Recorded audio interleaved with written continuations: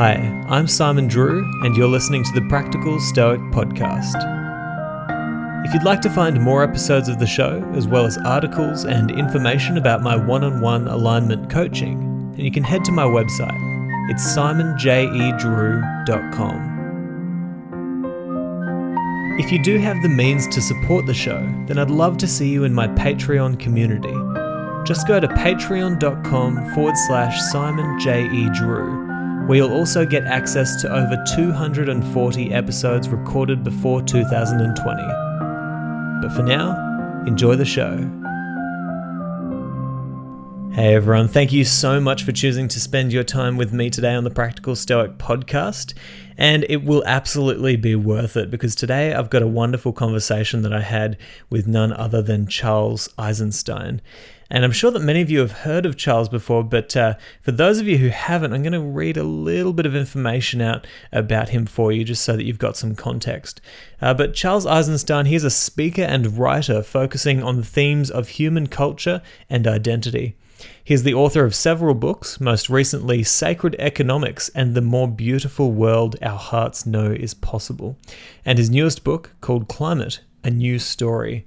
So he's so knowledgeable on the situations that we find ourselves in the world today, the kind of environment that we're living in. And that's kind of what we based our conversation around. You know, what are the events that are happening right now? What should we expect moving into the future? What is the environment that we're moving through right now? And seriously, it was such a pleasure to have a conversation with Charles, and I hope that we get to have him back many more times. But anyway, without any further ado, I present to you my interview with Charles Eisenstein.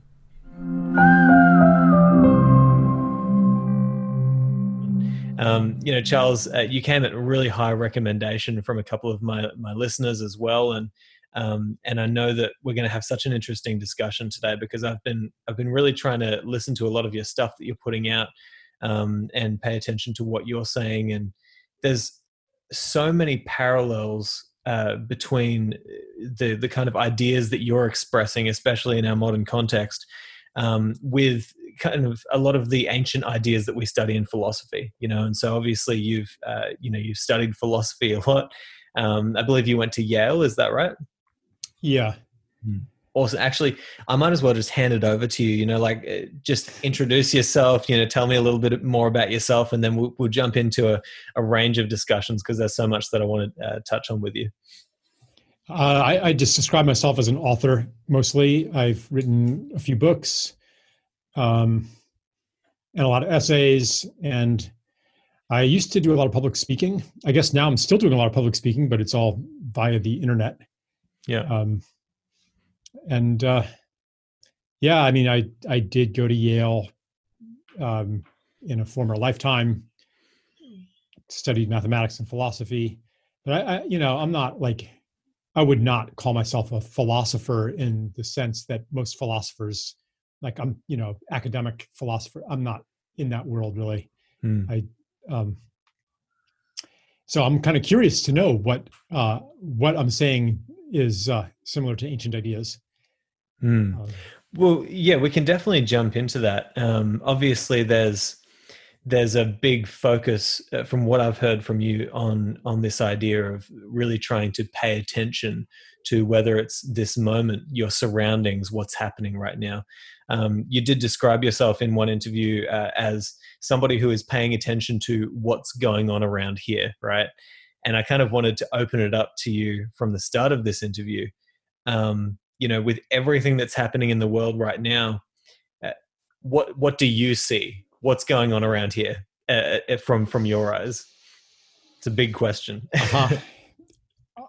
Yeah, and I'm actually a little hesitant to answer that question, simply because opinions now are so polarized and so politicized that if I just spill my guts and say what I think is going on here, I'm like, am I going to be ridiculed, shut down? Or even more, it's not so much that as, am I even going to be heard? Because at least I'm not sure how it is where you are, but here, if you question lockdown, or question the efficacy of masks, or question the plan of staying locked down until we get a vaccine, or any of these, anything that is counter to the what I'll call the official narrative, then all of a sudden people are like, okay, so now I understand you are a Trump supporter, you are a right-wing conspiracy theorist, you are like, there are these categories of us versus them that are so totalizing of our relationships now, that the first suspicion is, are you on the other side? So let me listen to what you're saying and figure out if it's okay to listen to you, which means, figure out if it's okay if you're on my side. So so I'm maybe we can ease into it a bit. And the other problem is that I think a lot of contradictory things at the same time. Even after obsessively following the situation for months, there's still some things I'm not really sure about. Some things that don't add up, no matter which narrative I stand in. As for what's going on here, I could say that we're being shown things about ourselves as a society that were not obvious before. I could elaborate on that, but maybe I'll pause there. Yeah, definitely. And you know what? I think if there was one thing I could express to you, it's that I'm so aligned with. I've been really paying attention as well to what's happening at the moment, and that is one of the really kind of insidious kind of places which humanity has come to right now. Which, as you said, it's like within the first few words of the sentence that you speak, somebody has made up their mind whether or not they want to listen to you or not, or whether you're on their team or not.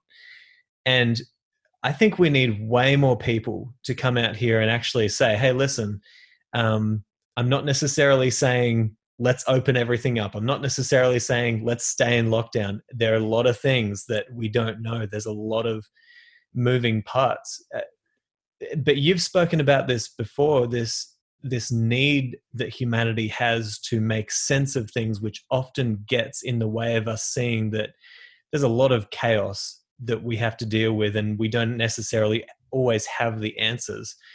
Can you speak to that? Because I know this is something that you're kind of interested in. Yeah. So I think it's a natural human function to want to make sense of things. That's how we operate. That's how we create together. There's nothing wrong with making sense of things. However, an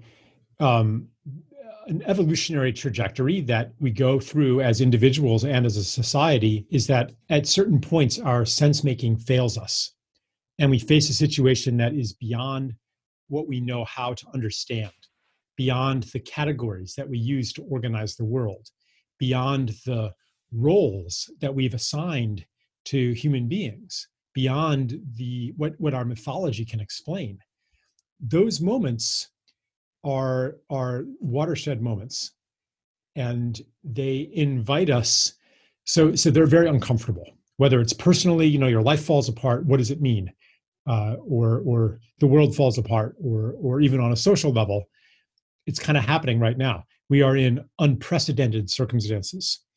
And the discomfort of being in that uncertainty, in that unknowing, pushes a lot of people to jump to some narrative, to some sense making, even if it, honestly doesn't incorporate all of the data points and has huge gaps and stuff. It's more comfortable to be there than it is to be in the unknowing. So that's why you see so many people offering that sense-making comfort. And they include the orthodox people, the mainstream, and they also include conspiracy theories, which is a term that I want to preface by saying that I don't mean it as a term of dismissal or disparagement. conspiracy theory has become a smear that's used to just write off anything that disagrees with what I think, or especially what the conventional narrative is, the mainstream narrative. And in a way, if you believe anything different than what the authorities are telling you, it is kind of a conspiracy theory, because if you're right and they're wrong, then why? Why are they either hiding the truth or ignorant of the truth? There must be, it doesn't have to be like a conscious conspiracy, but systems organize themselves around a certain version of the truth, and they keep out anything that doesn't fit in to that version of the truth. So anyway, what we're seeing now is this discomfort with uncertainty, and either then clinging all the more tightly to the old story, or jumping to new ones that it's maybe a premature jump. So I would like to see us marinate some more in the unknowing, which isn't to say do nothing. It's more that I'm a little distracted now because you disappeared for a little bit. But I'm so sorry. Yeah, you did pause, but I'm hopefully back now. Yeah, and I don't know if that got recorded either, but yep, it did record it. So yeah. Okay, so not to rush to a solution that might be part of the problem. Like when we take urgent action, when we hurry, when we act from a place of you can't just do nothing, rather than acting from a place of I know what to do. But when we act to alleviate the discomfort of the unknown and of not knowing what to do and just do something, often it's coming from the old story, the old understanding, and can even make things worse. So here with COVID-19, we're seeing the authorities and the public alike doing what they already know how to do, which is to find something to control. All of the responses are based on control. That's the comfort zone of our society. That's almost defines our society, exercising control upon the world, upon each other. That's defines modern medicine, agriculture, even like U.S. foreign policy. It's so yeah, that's what we're doing.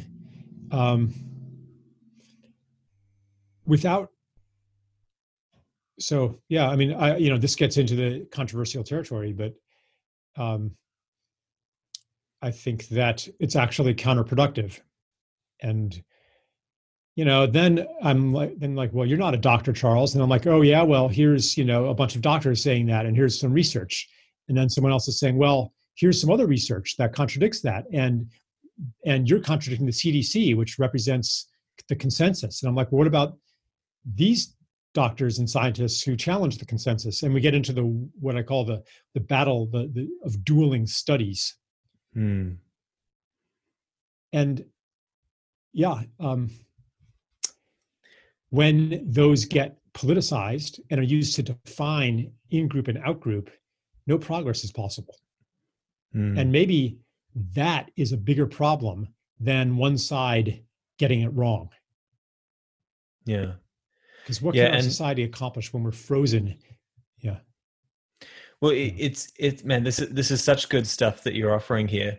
And I really want to find out how we can, or how you think we can encourage people or show them the way towards being comfortable with the unknown. Because obviously we're very uncomfortable with the unknown. How do you encourage people to get there, to be able to say, yeah, I don't know, and that's okay, but I can figure some things out?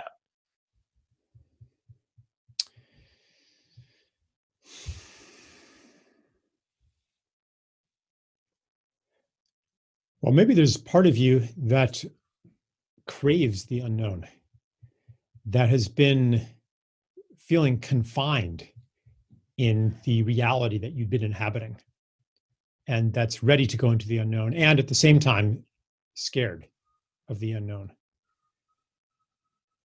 At some point, we become curious about what we're scared about, and we actually seek out experiences that scare us, because what scares us is also an opportunity to grow. If it's in the unknown, if it's outside of the familiar controlled territory, then almost by definition, it's a growth opportunity. So I guess so that's one thing, which I'm not universally encouraging people to step into the unknown, but speaking to the part of them that might be ready to do that, to do so. And then another thing is, I guess I'm asking the question to myself, what makes people feel safe in the face of danger? Security comes from connection, comes from community, comes from being part of a group, comes from being embedded in a community, in a place, to have lots of solid relationships. Then you feel safe.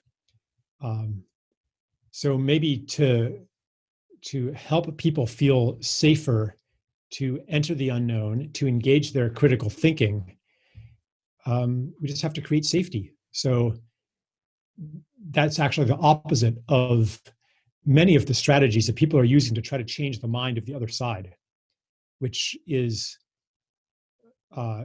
psychological pressure, ridicule, shaming. That doesn't make people feel safe. It actually hardens people into their existing positions. And if they're seriously challenged and overcome temporarily by your superior facts and superior logic, what are they going to do? They're going to go running to somebody who holds the torch for their side and say, hey, Charles Eisenstein said this. Can you please refute that? And they will refute it. I was right all along. So that's what I'm seeing an awful lot of. That people are not actually, and it's not just with this issue, people do not they do not choose their beliefs based on evidence or logic. It's kind of the opposite. We have these beliefs that we dress up in evidence and logic. So if you believe something and here comes a study that confirms it, oh yeah, take that baby in. Here comes some talking head on TV who's echoing that, yeah, share, like. And then comes something that contradicts it. Like, you've been telling everybody to wear masks and that they're immoral if they're not doing it and they're putting themselves and others at risk. And now here comes a news item saying, such and such a doctor, says masks are ineffective. And you'll be like, who is this guy? Is he really a doctor? What does it say about him on Wikipedia? And let me find somebody who's refuting that. Like, if it doesn't fit what you already believe, very likely you're going to subject it to intense scrutiny. And maybe if you can't find any fault in it, it's like, okay, well, so-and-so says the opposite. So this is important to understand. If we want people in this world to change their beliefs, we cannot do it by force. And when it seems that evidence and logic are working, it's probably because those beliefs were ready to change anyway. And so the defenses are down. And yeah, I guess underneath this, it's an invitation to relate to each other in solidarity rather than the domination conquest dynamic. Yeah. Going to overcome the bad beliefs by force, just like overcome the virus by force. Yeah. Yeah. This culture that we seem to have embedded ourselves in of, if we could just get rid of this group of people, if we could just get rid of that idea, this belief, whatever it is, if I could just get rid of A, B, or C, then and only then humanity will be able to flourish and I'll be able to get what I want and my friends will be able to get what they want. And man, it just doesn't work like that, right? And I know that you talk about this a lot because there's there's a real importance of understanding that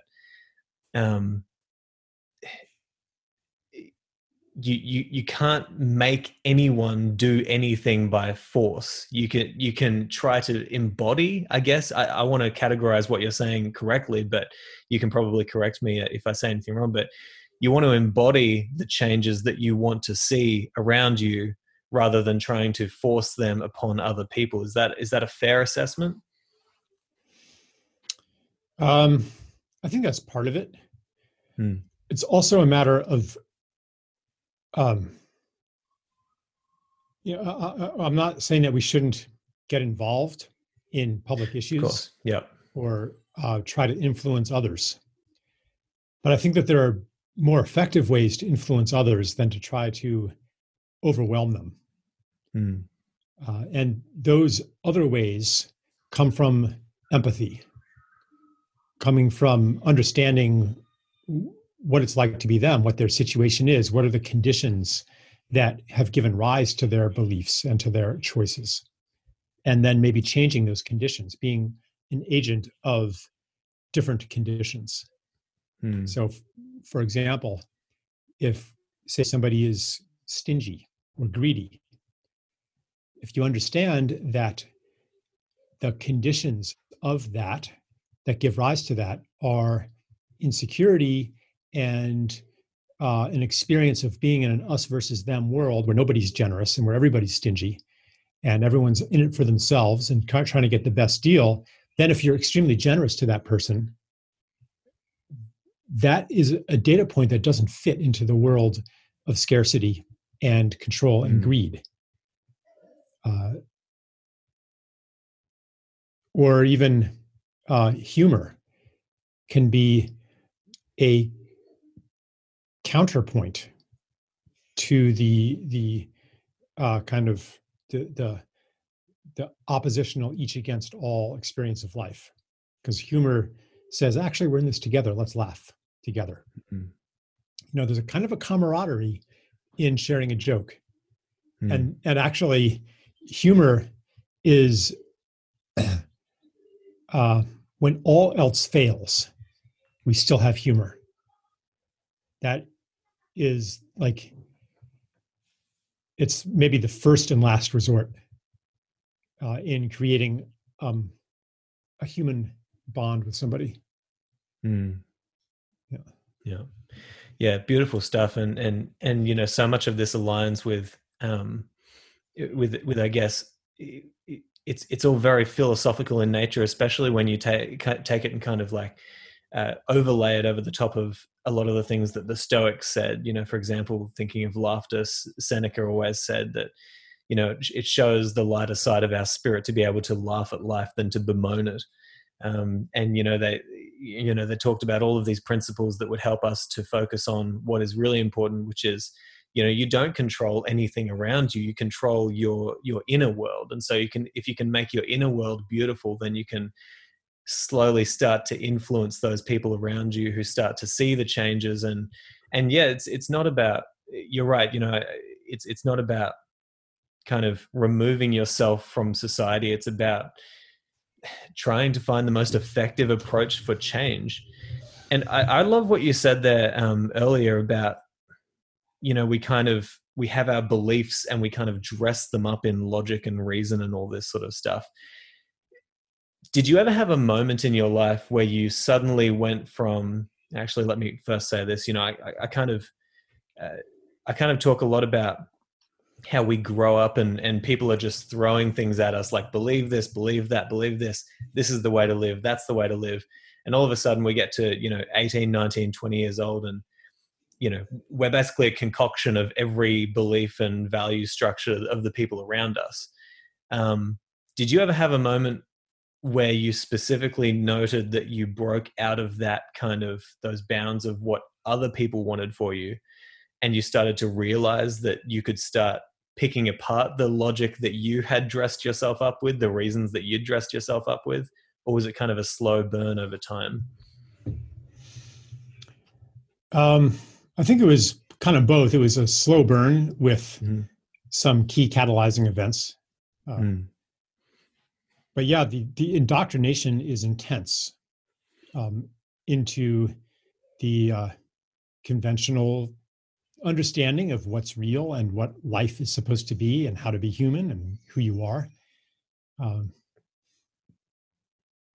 and also to dependency on authorities to tell us that.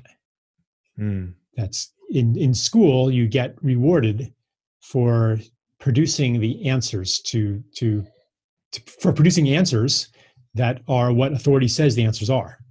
And not so much training in critical thinking in school. It's mostly about producing correct answers. So, and in training our minds in certain ways and not others. Like certain human abilities, certain cognitive abilities are fostered and rewarded in school, and other ones are discouraged, ignored, or even repressed, such as, if you have intuitive abilities, psychic abilities, able to read emotional energy, able to communicate with animals, like all of those abilities, they're not valued in school. So if you have those kinds of abilities and not the kind of abilities I had, like I was good at memorization, I was good at math, and so everyone said I was smart. Like those abilities are only useful in a certain context. And there are people with amazing kinds of intelligence, other kinds of intelligence, that are told that they are stupid. So anyway, so this kind of dependency is created in our educational system. And I don't want to say like that it's monolithic in that sense. Like there are amazing teachers who are doing their best to bring out the best in their students and encourage critical thinking and inspire the students with their own passion for learning. Okay, this is not all bad. I mean, every institution is like this, actually. Every institution has amazing people who are going against the tide of their institution to try to do a good job. Anyway, yeah, so I'm no different. I went through conventional schooling, but there was always part of me that was like, this can't be right.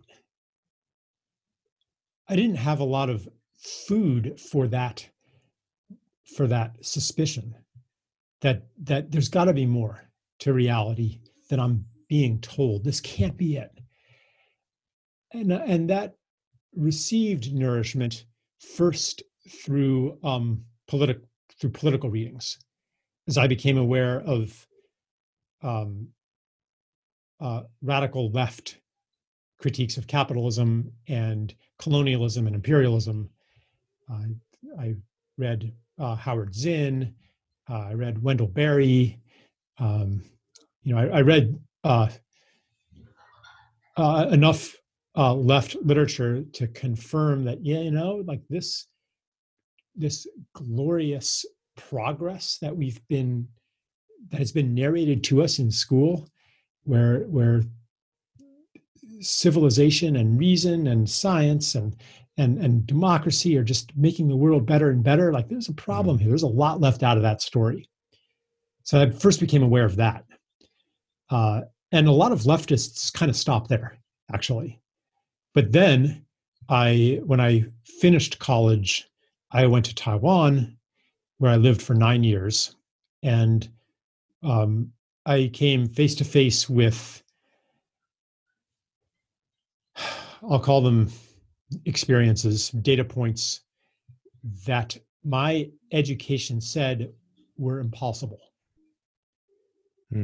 Human abilities that could not exist in the version of reality that I had learned at Yale University. Healing modalities, Chinese medicine, that was far superior in some things, at least. No, if you have burns over 90% of your body, if you're hemorrhaging blood and about to die, no, Chinese medicine is not better. But for a lot of things, far superior to the Western medicine that I'd experienced and learned about. And so I had experiences like that confirmed my suspicion that there's something that they haven't been telling us. There's whole realms of reality and possibility outside the official reality. And the other thing that happened is I began experimenting with psychedelics, which also confirmed there's a lot more to self and world than I've been told. We've been living, I've grown up in a tiny, narrow ghetto of the universe. Yeah. Yeah. I think that, I wrote this essay recently about conspiracy theories. I think that on one level, I call them a myth. I call conspiracy theories myths, not to say that they are wrong, but to say that they carry truths that don't depend on a literal interpretation of them. One of those truths is what I was just saying, that there is a lot that we are not being told. I don't think that the conspiracy is necessarily like this conscious thing where there's this evil cabal of dastardly manipulators pulling the puppet strings, but the basic truth of a much bigger reality operating behind the curtains, that is true. That is true, at least in my experience. Yeah. Yeah. No, of course. I agree. I think that because of our tendency to need to say, I know something, or this is true, or that's true, that tendency obviously leads a lot of people down the road of conspiracy, where it should be a journey of trying to understand the very complex webs of the very complex layers of humanity. It ends up being, oh, okay, I found another layer and I now know 100% that this is the layer that's true, and I'm going to spread that. And then a lot of people out there, it's just a constant battle of right or wrong. It's a constant battle of forcing this and forcing that, where honestly, there's so many conspiracies out there that if you just read them and you just say, no, it's completely wrong. I mean, there's like one or two little bits in there that you can at least say, okay, yeah, definitely that's true, or that's true. And it's kind of ignorant to think that what we currently understand about society and the way that we live and what we're being told is the only thing that is, right? Especially since what you said, you go to Taiwan and you experience a completely different world, a completely different way of being. And it opens your eyes to other ways of existence. And something that you have talked about a lot, which I really resonate with, is this idea that humanity at one stage in history was very much in touch with nature, was very much connected to nature and had that understanding there. And, since a very young age, I remember having this very strong feeling that many of the problems that we face in the world today come as a direct result of our willingness to detach ourselves from nature and to imagine that we are separate from the world. And then, as soon as you're separate, it's kind of like, that's the other thing and I'm this thing. And then you can force yourself on the other thing. How did you get this kind of understanding? What did you read? What are you learning from in order to kind of delve into the world of what we used to understand as a humanity? Oh, I don't remember. I read, a fair amount of anthropology and stories from, indigenous cultures and stuff. And I think that this knowledge, though, that you're talking about is actually innate to everybody. And it just needs to be awakened. It doesn't even have to be awakened through reading anything. It can be awakened through a direct experience in nature, where nature is speaking to you. And you can't prove to somebody who hasn't had that experience that it wasn't your own mind speaking to you and you're just making it up and projecting onto nature something that's actually an unintegrated part of your own psyche.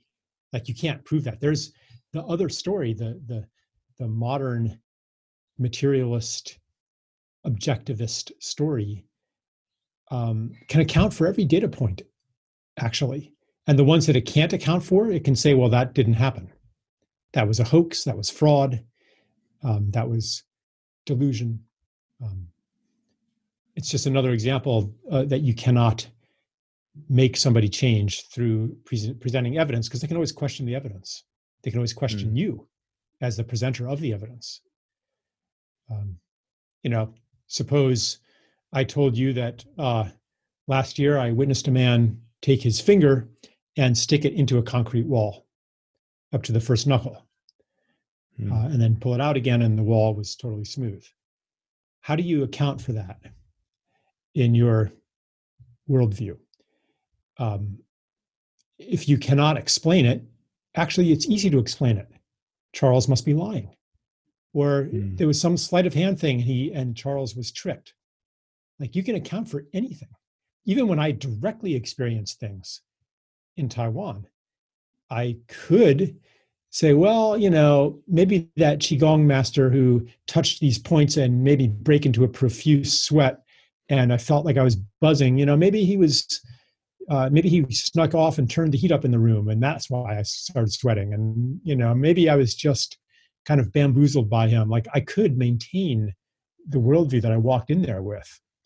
And when numerous people share stories, again, back in those days, of encounters with ghosts or other phenomena that were outside of my upbringing, I could have said, well, they're just trying to impress the foreigner, or they're just these superstitious, ignorant half-wits who haven't fully joined modern reason.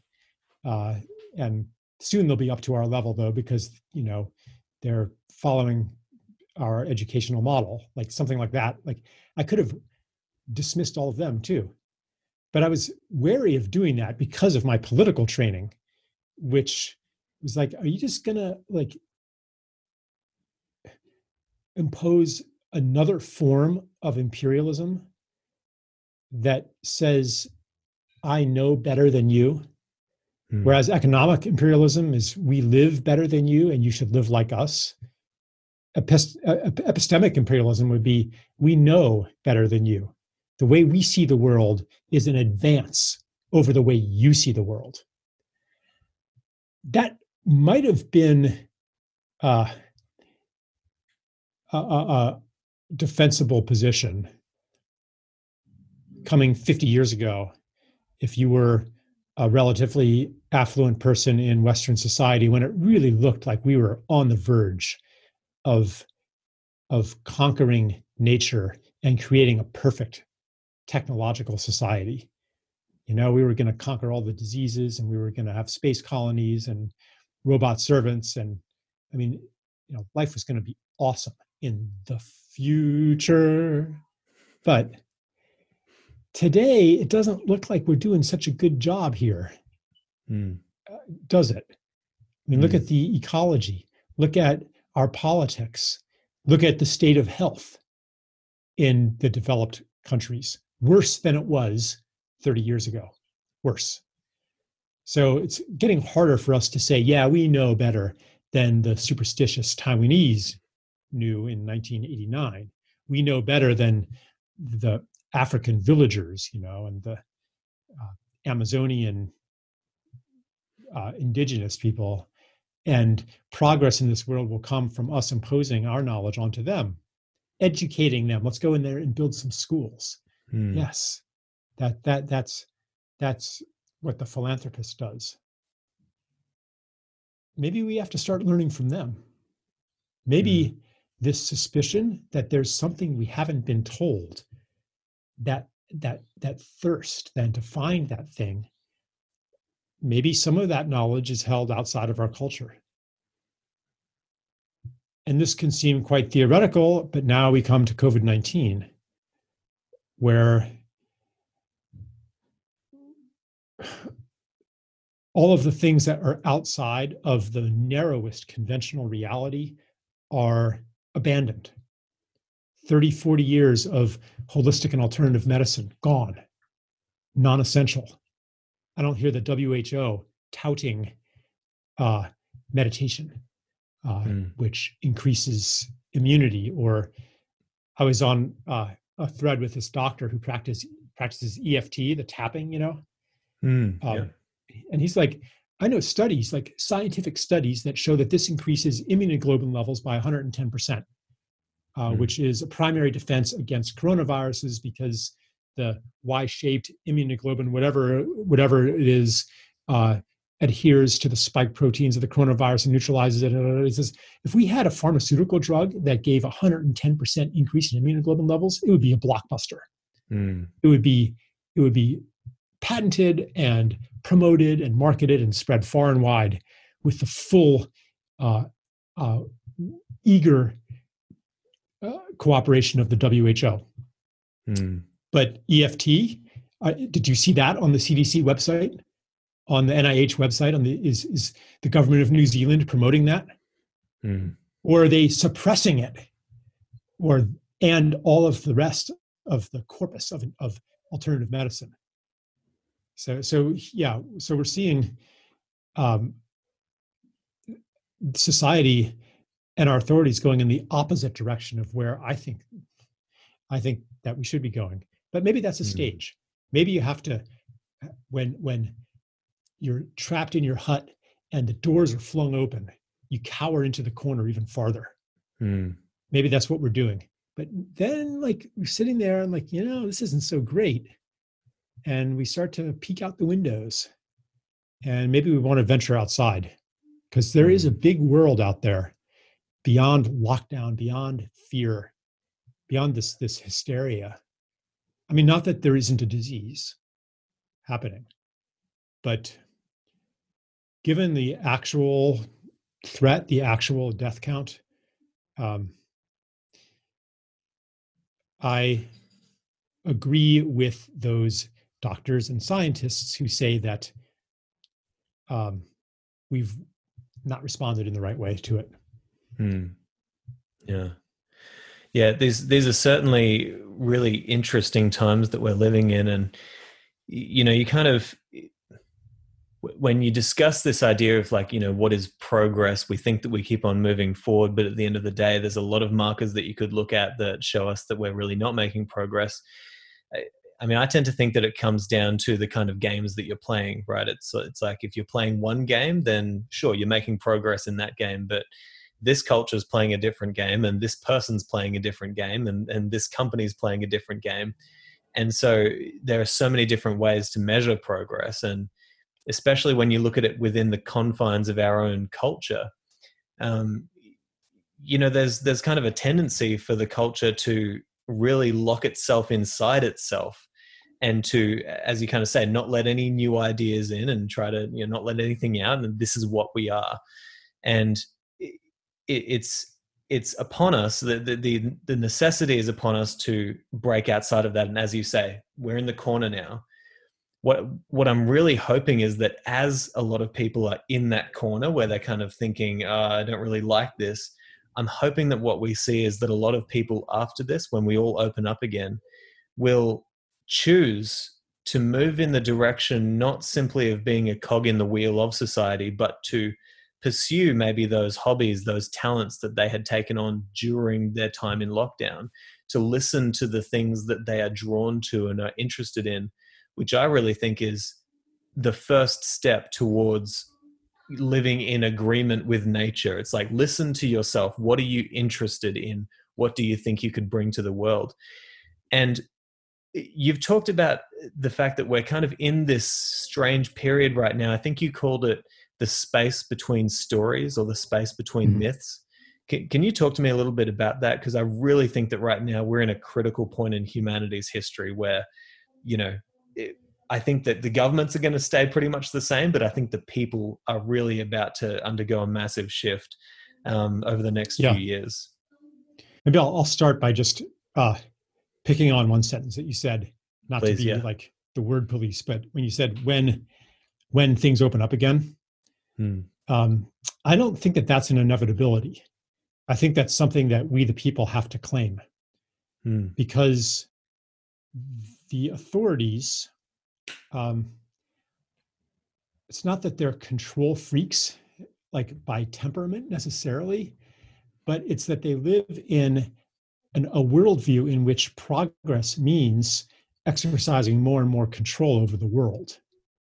If you are administering the system and you know that you're doing it for the good, like you're a good person and you want people to be happy and you want society to work, and here's a new tool that you have, contact tracing, and a new tool. Let's make sure that we can monitor the location of every person and every financial transaction at all times, and the whereabouts of each thing in the Internet of Things.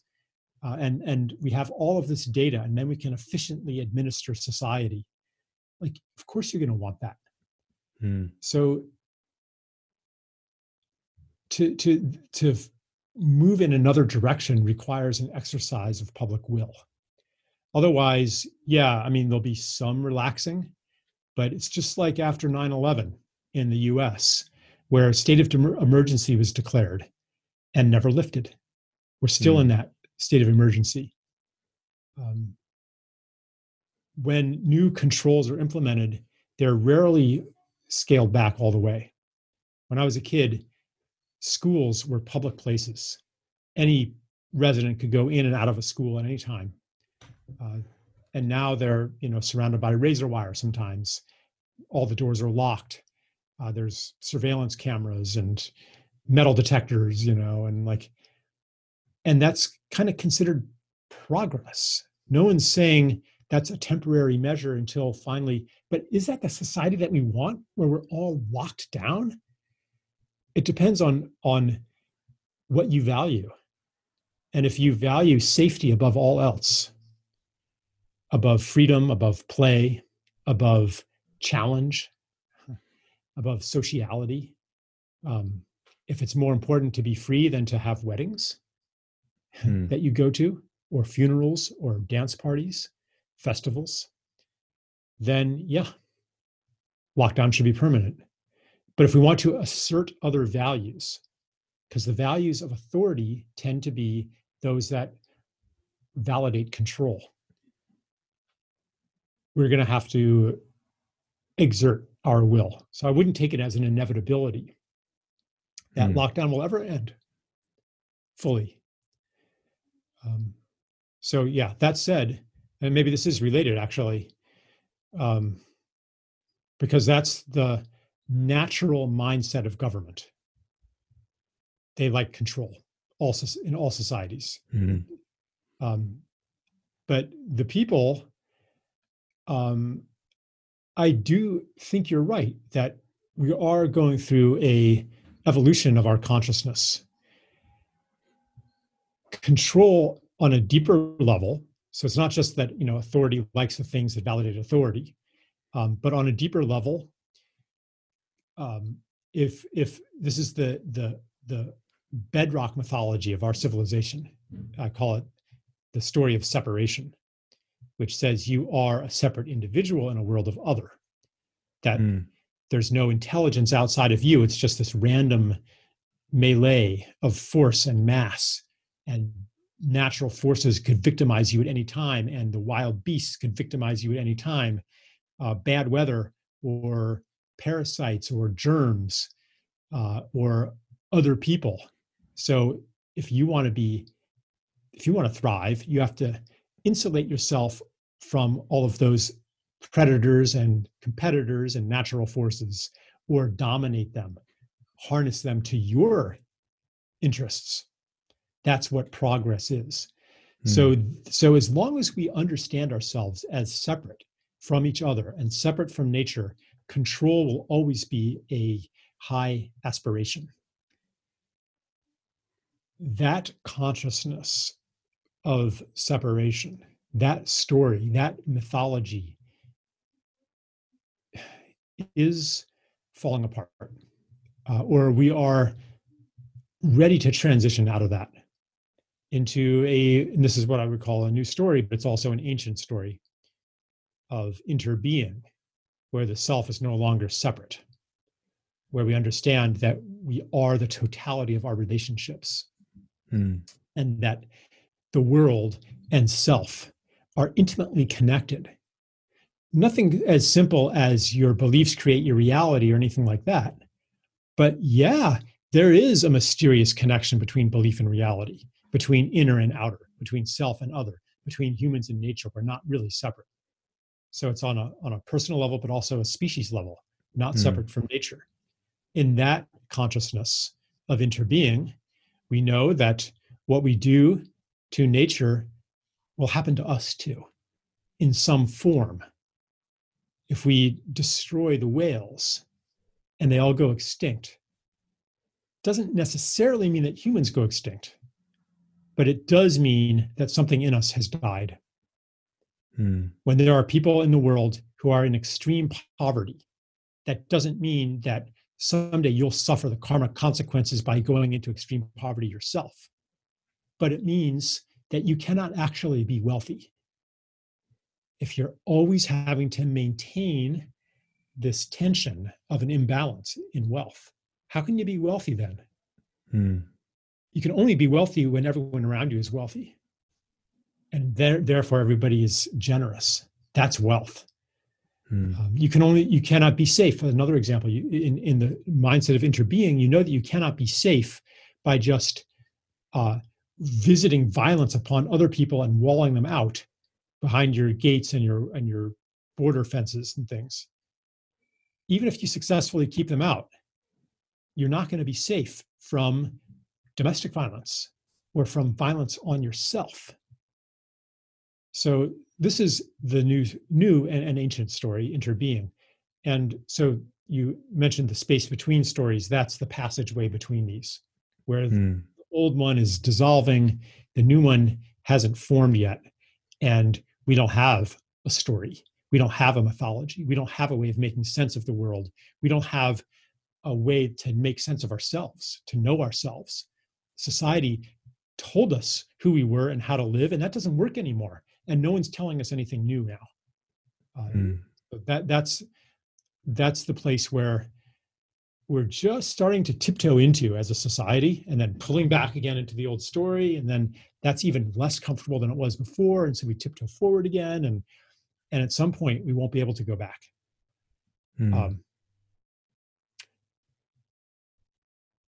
This is the initiatory process we're in, and I'm not saying it's guaranteed that we'll make it through. Maybe we can double down. Maybe we can double down on separation and take it to even further extremes. And I wrote a book on climate, and I mentioned that possibility, a concrete world, carbon sucking machines and geoengineering and bubble cities and food grown in vats. Like maybe we could go there, but we don't have to. And if we don't want to, we need to nourish the parts in ourselves and each other that yearn for a future of more and more life, not more and more control. Yeah. No, that's beautiful. And I just think that it's such a, if you're paying attention, there's so much to look at the moment. There's so many moving parts. There's so many people who are changing. There's, movements of people who are really wanting the world to be a different way. And, it's kind of, it's a real balancing act, right? Because we want to be in a new way of being. But at the same time, there's a lot of people who don't want that. There's a lot of people who want to continue their march to more stuff, more money, more control, more power. And I mean, correct me if I'm wrong. I feel as though there's a real importance in understanding your own capacity to be that exact person who you dislike, who you don't want in the world, right? Yeah. Right. Why do they want that? Is it true that they actually want that? Yeah. Like, what part of you wants more power, more money, more control? And here's the important question. What kinds of information and experiences loosen the hold of that part of you and nourish the part of you that doesn't need all of that, that is altruistic and selfless and generous? Like to actually pursue that inquiry rather than castigating the greedy people or those that we perceive as they'll never change. They are just wanting more power and control. Like, why? Are they just bad? Were they just born bad? Look at them look at their baby pictures. If you have a chance to do that. I saw a baby picture of Donald Trump one time. He was a cutums. I thought, what happened to that man? You know, and I'm not like super anti-Trump. I mean, I'm not a fan of Donald Trump, but you know, I don't think he's the devil incarnate, but he's definitely well,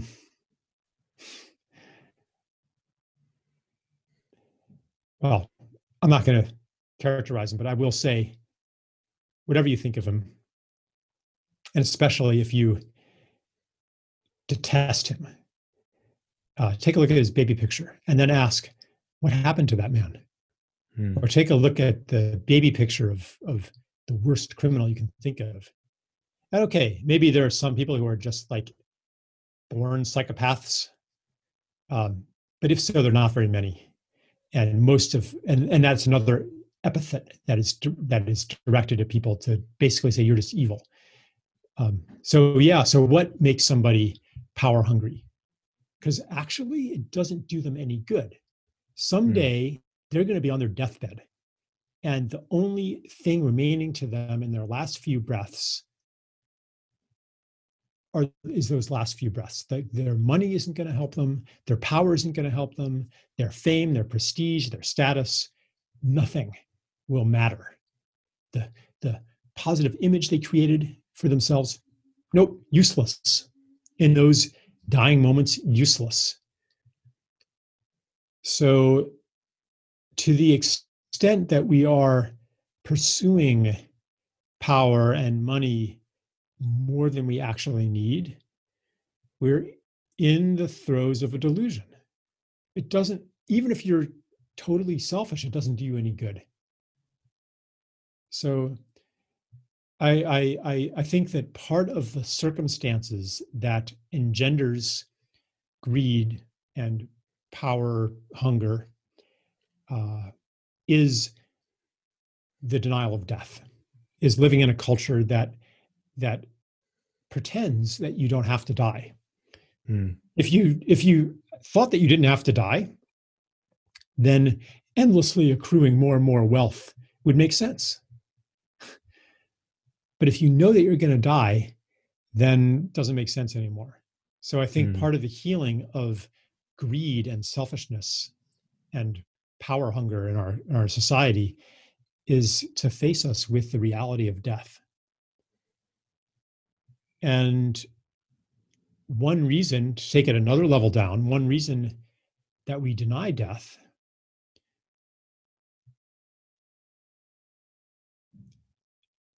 is because of our disconnection from our full relational being, from community, from nature. That makes us alone here. That makes death a lot more scary. If you experience yourself as a separate self, then death is the end of all things. But if you experience yourself as a relational self, then you can't really die. And in those dying moments,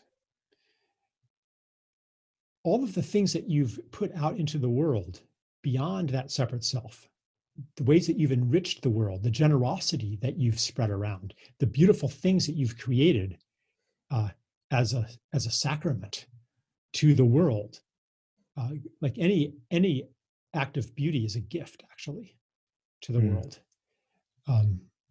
It might incidentally do you some good, but it is an offering. All of those things, they outlive you. So the death means something different, and those, in like, paradoxically, in those moments, like those are the things that are going to make you feel good. That is what wealth becomes when all else is lost. It becomes what you've given.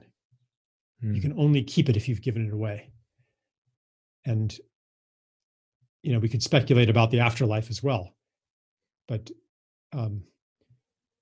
again, it's the wealth that you've given away that you can take with you. They say you can't take it with you, but if, for example, if you believe in reincarnation, then the world that you're born into is the one that has been enriched by your generosity. So it'll be a better world. And you could translate this into Christianity too. Jesus talked about that, laying up treasures in heaven. What does that mean? It's not like if an esoteric understanding of Christianity does not posit heaven as something totally unrelated to earth. There is this phrase, laying up treasures in heaven. So that understanding of interbeing is in both Eastern religion and Western religion. It's just a little bit more deeply coded in Western religion, but it's definitely there, and it's intuitive too. Yeah, that's an important one. Hey, and I think that's the best way I've heard it put. That it's here in Western culture and in our religion. It's just deeply coded, because I've only recently, I grew up as a Mormon, and I took it seriously, and I believed, it probably should have focused more on the learning as opposed to just the blind faith. And then, I kind of moved away from the church, and I still don't align myself with any major religion. However, the psychological benefits of the words written in the Bible are now kind of popping out to me. It's like, okay, well, maybe I don't need to belong to this. Maybe there is no such thing. But there's definitely no such thing as like the ultimate true church, but the value of some of the phrases, the stories, these ancient cycles of humanity that are expressed in this book, unbelievable. And I wanted to I wanted to ask maybe one more question of you, and this will be a kind of a strange moment for myself on the podcast, because I've never discussed this with anyone on the podcast. But you talked earlier about your experience, or you just touched on it, with psychedelics.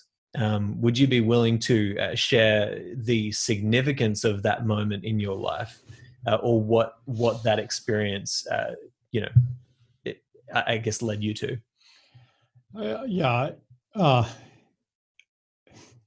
As the cliche says, you really can't put it into words. Yeah.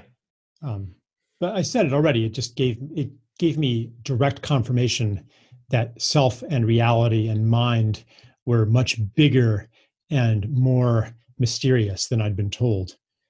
And, I'm not like any big time psychonaut, it's not my chosen path. They've been an occasional visitor into my life. But I think that they are important medicines for our culture. Otherwise, that I called it a suspicion and that yearning to discover what it is outside of the confines of reality as we've been told it will not get met. And that yearning attracts the medicines to us. Medicines, if you want to really go animistic, and see them as beings, then just like you and me, they're attracted to opportunities to give their gifts. So the need of our society wanting to break free of its bonds, which is an evolutive process, like you grow within your confines and within your womb, and it's fine. And the womb is all nourishing, all protective. And then at some point, what was once protective becomes confining. And that has been the stage of civilization for the last, growingly the last 50 years, in more and more intense confinement, without any view of how we are going to get out of our predicament. So the sign of the times is despair, despondency, burnout, hopelessness. Because we're like a fetus in a womb that's starting to undergo contractions, but the cervix hasn't opened yet. When the opening of the cervix corresponds to, you actually see that there is another world out there. Light is coming in from another world. And the ordeal intensifies, but it's not hopeless anymore. You know you're being birthed towards something. So I think that the psychedelics are part of the opening of the cervix that show us that there is a bigger world out there. And it's not just the psychedelics. It's also what we are learning from long buried or remote traditions, like indigenous traditions, like the traditions of China and India, that are also coming back to tell us, yeah, it's bigger than you thought, and from within science too. Like we're getting more and more, but the psychedelics are important. They're an important member of this tribe of medicines that are inviting us beyond the confines of what we thought was real. Yeah, and I was actually going to ask this question earlier, but I wasn't sure how to phrase it. You may have done it there. Correct me if I'm wrong, but are you kind of saying that you feel as though, let me phrase it like this. In my own understanding of psychedelics, have come to kind of almost imagine that they tend to pop up from time to time in humanity, or our awareness of them tends to pop up from time to time, just enough to wake us up a little bit. It's like you see the reemergence of them back in the in the 60s and 70s, and it's like they've always been here, but they just had a boom back then when there was a strange time in humanity, and then obviously the people in power took over and shut that whole party down, and then they're kind of popping up from the early 2000s when we've got the internet age now, and there's a lot of people confused about what's real, what's not. Do you think do you think that we find them in our moments of greatest need? Yeah, or maybe it's more like they find us in our moments of greatest need. Yeah. But yeah, I would say, individually that might be true, and also culturally. Yeah. And yeah. It's interesting stuff. I think we're living in such a crazy time where there's so many great advancements happening, and I know that you've spoken with people like Rupert Sheldrake and these incredible people who are kind of really pushing the boundaries of science. I'd love to hear your opinion. Just final question. With your experience in psychedelics, but what do you think? How available should this stuff be to people? Anything can lead you down an egotistical road if you make a possession of the experience. Same thing with religious experiences, mystical experiences, your wonderful communion with nature that you had that time, and now you're telling everybody about it.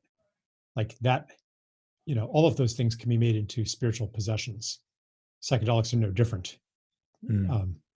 They are an offering, they're a possibility, but they're not going to do all of the work for you. So I think they're a valuable medicine, again, and medicines can also be misused. Yeah. And some of these medicines, maybe we don't really know how to use them. There are cultures that have stewarded some of the medicines and do know how to use them, but even their use is specific to their context. So overall, I tend to err on the side of incaution, of not being too cautious.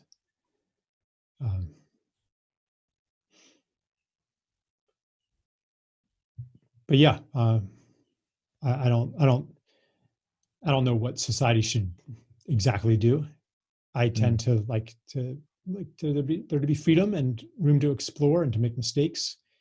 And I guess if I were the government, I would allow that free exploration and set up systems through which people could learn from each other. That would be my role. Yeah. Yeah. Yeah. Well, look, Charles, I really appreciate your willingness to share in this conversation today. We've had obviously a few technical glitches, but man, it's been so wonderful, and I appreciate the wisdom that you share. So I'm going to put all of the links to where people can find everything that you're doing online and your books and everything in the show notes. But thank you so much. I appreciate it. Yeah. Thanks, Simon. I enjoyed it too. Thank you so much for listening to this episode of the Practical Stoic Podcast. If you'd like to sign up for email updates, join my Patreon meetup groups that we hold weekly, or if you'd like to offer feedback or suggestions for future guests or topics on the show, then you can head to simonjedrew.com. There you'll also find information about how we can work one-on-one together with my alignment coaching, based around the philosophical principles found in Stoicism. Finally, if you are on Facebook, then I'd love to see you in our group, the Practical Stoic Mastermind. But hey, I hope you've enjoyed this episode, and I'll talk to you next time.